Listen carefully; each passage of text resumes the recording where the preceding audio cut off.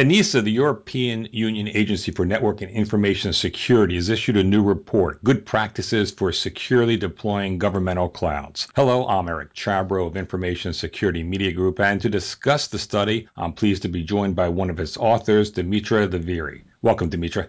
Hi, Eric. Thank you very much for the invitation. Well, first off, why don't you take a few moments to tell us about the main points the report makes? This is basically the second attempt of covering governmental clouds. The first one was in 2010 with the report on security and resilience for governmental clouds. In this report, now what we aim on doing is showing which are the conditions, which is the status of cloud computing uptake in Europe by the public sector. We categorize basically different implementation models, and in the end, we show best practice scenarios, we analyze them, and we come up with 10 recommendations for securely deploying governmental clouds. This report is still in the beginning, let's say, our study and what we aim on doing on governmental clouds, and this can be described as one of the first steps. One of the more interesting points I found in the study is that member states can't agree on the concept of what is a government cloud. Why so, and where's the disagreement?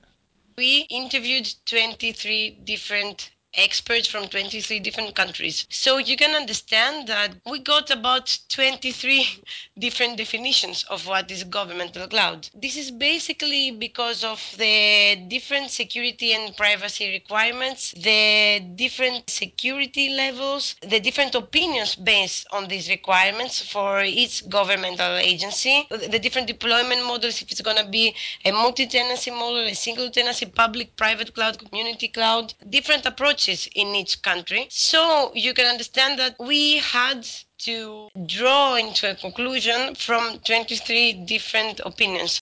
The specific difference is basically on the deployment models, on how the data are processed, on where the data is located. It's going to be in country or outside the country borders, and where the apps are going to be functioning. Are they inside or outside the cloud? In this way, you see that our definition comprises of different characteristics. We talk about the usage, we talk about the owners, we talk about the business model, and also the compliance with national or international law. We tried to cover as much as we could in this definition. Was there a certain commonality among the governments in the way they use the cloud? The commonality would be on the privacy aspects. So cloud implemented by public sector has to have very high security requirements that should be met, and the same applies for privacy aspects. So data protection, compliance with national and European law, these were the commonalities across all member states or countries interviewed. So, in other words, when they would have a contract with a cloud provider to make sure that privacy standards were being met based on European and their national laws. Yeah, this is what they try to achieve. It's not so widely known at this point that public sector would be able to negotiate the contractual terms, but privacy and security aspects are always there, and they don't accept any changes from the providers. Let's talk about the contract. What influence do governments have in helping shape how the cloud provider provides the services through service level agreements or other kinds of contracts?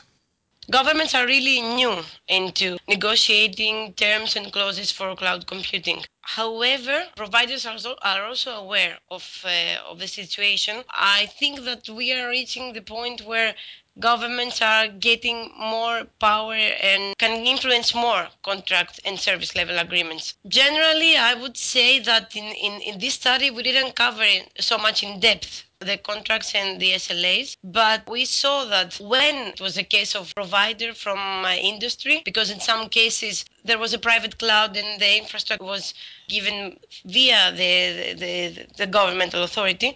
So in the case where we need to have an SLA or a contract, the governmental authorities were there and they were pretty stable and pretty strict to what their security requirements were in order to deploy the services.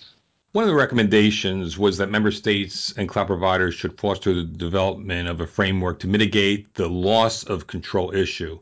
What's meant by loss and control, and how is it mitigated? When we say loss of control, we basically talk about something wider than loss of governance. Loss of control issue is not only about technologies, but also about awareness, about transparency, about compliance with the regulation, about monitoring the contractual clauses agreement. I could give you an example. So if we know that all the data, when I am the customer and I sign a contract, I know that all the data still remain under my jurisdiction. I am the owner of the data. However, in some cases, the lack of transparency makes it difficult to know exactly what's going on with my data at every point. In some cases, for example, mitigation in when there is a bankruptcy from the provider side, this is what we call the loss of control problem. Is to mitigate loss of control or loss of governance, let's say. Our recommendation, which has a list of three, let's say, mitigation actions, which is not exclusive at all, exhaustive at all, is a definition of a monitoring framework for governmental cloud public service layers. So that means that the governmental agency will be able to monitor at all times what is happening with their services, what is happening with their data. They would have the proper view of the system depending on the service level used to implement the services in their department. Also, we would like to support the definition of standard procedures for data handling. That means to define which are the policies to access to process data and applications from different service levels. And also, we suggest the definition of standard procedures for data and service mitigation migration. So, meaning that standard procedures should define the process when we want to migrate services. So, if something happens, the governmental authority should know which would be the next step. The idea of being aware of everything, I guess, when perhaps a provider goes bankrupt is so crucial. And I think that's one of the concerns that really hasn't yet surfaced in the entire cloud environment yet, but something that could cause problems for not just governments, but for private industries as well as we go into the future. But you can imagine that for a governmental body that is not so experienced, let's say, now getting into the cloud computing phase, this would be even more of a problem. Also because of the nature of the data. The idea of having cloud in the public sector means that the services can also be available to the citizens. If there is a loss of availability, a loss of integrity, that means that will affect also the society. What are lessons learned from European governments regarding cloud security and privacy, especially from the early adopters? Even though they are early adopters, security and privacy requirements were there from the very, very beginning when they decided that they wanted to go cloud. All the requirements were very, very detailed in implementation phase, in the contractual phase, in the beginning, and afterwards in the implementation phase of cloud computing services. I would say in most cases, the security level is more important than the privacy level. Why so? Because you will see that in the early adopters, the data that are processed, at least at this point, are not sensitive data. I wouldn't say that they are not important, but I would say a privacy breach have less impact than an availability incident that would cause citizens not to have a service at all. However, data protection and data allocation is always covered and is always in the top 10 requirements. It's covered by law, and there is a need, there is a special bullet in the contract. The contracts that complies with national law has to be agreed. So if the data center is in the same country, or if it's not in the same country, compliance with international laws like safe harbor laws should be also met.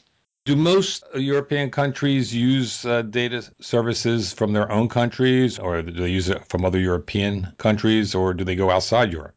Since we are in a very beginners, let's say, level, my general opinion of that is that now they use their national providers. I am country X, I will use a provider from my country. The level of trustworthiness is higher in this case. However, now that the European Union has initiated and is implementing the European cloud strategy, and now that security and privacy in the cloud is a very, very important aspect, I think that this will change. Countries, adjacent countries, neighbors will start trusting each other, and providers from different countries will start deploying services in other countries, always meeting the security and privacy requirements. But these would be other European countries. Yes, I think, yeah. We are not, we haven't reached the level to go outside of Europe yet. Are the revelations such as what's going on with the National Security Agency in the United States would make it kind of suspect of using, say, American companies? A difficult answer. What I could say is that at this point, due to the NSA facts, European countries are less eager of going into US providers. They also want to support cloud computing uptake in Europe, cloud providers, European cloud providers. I think this is where we are now. I can understand that answer. Well, thanks, Dimitra. Thank you very much as well. I've been speaking with Dimitra Leviri of ENISA for Information Security Media Group. I'm Eric Chabrow. Thanks for listening.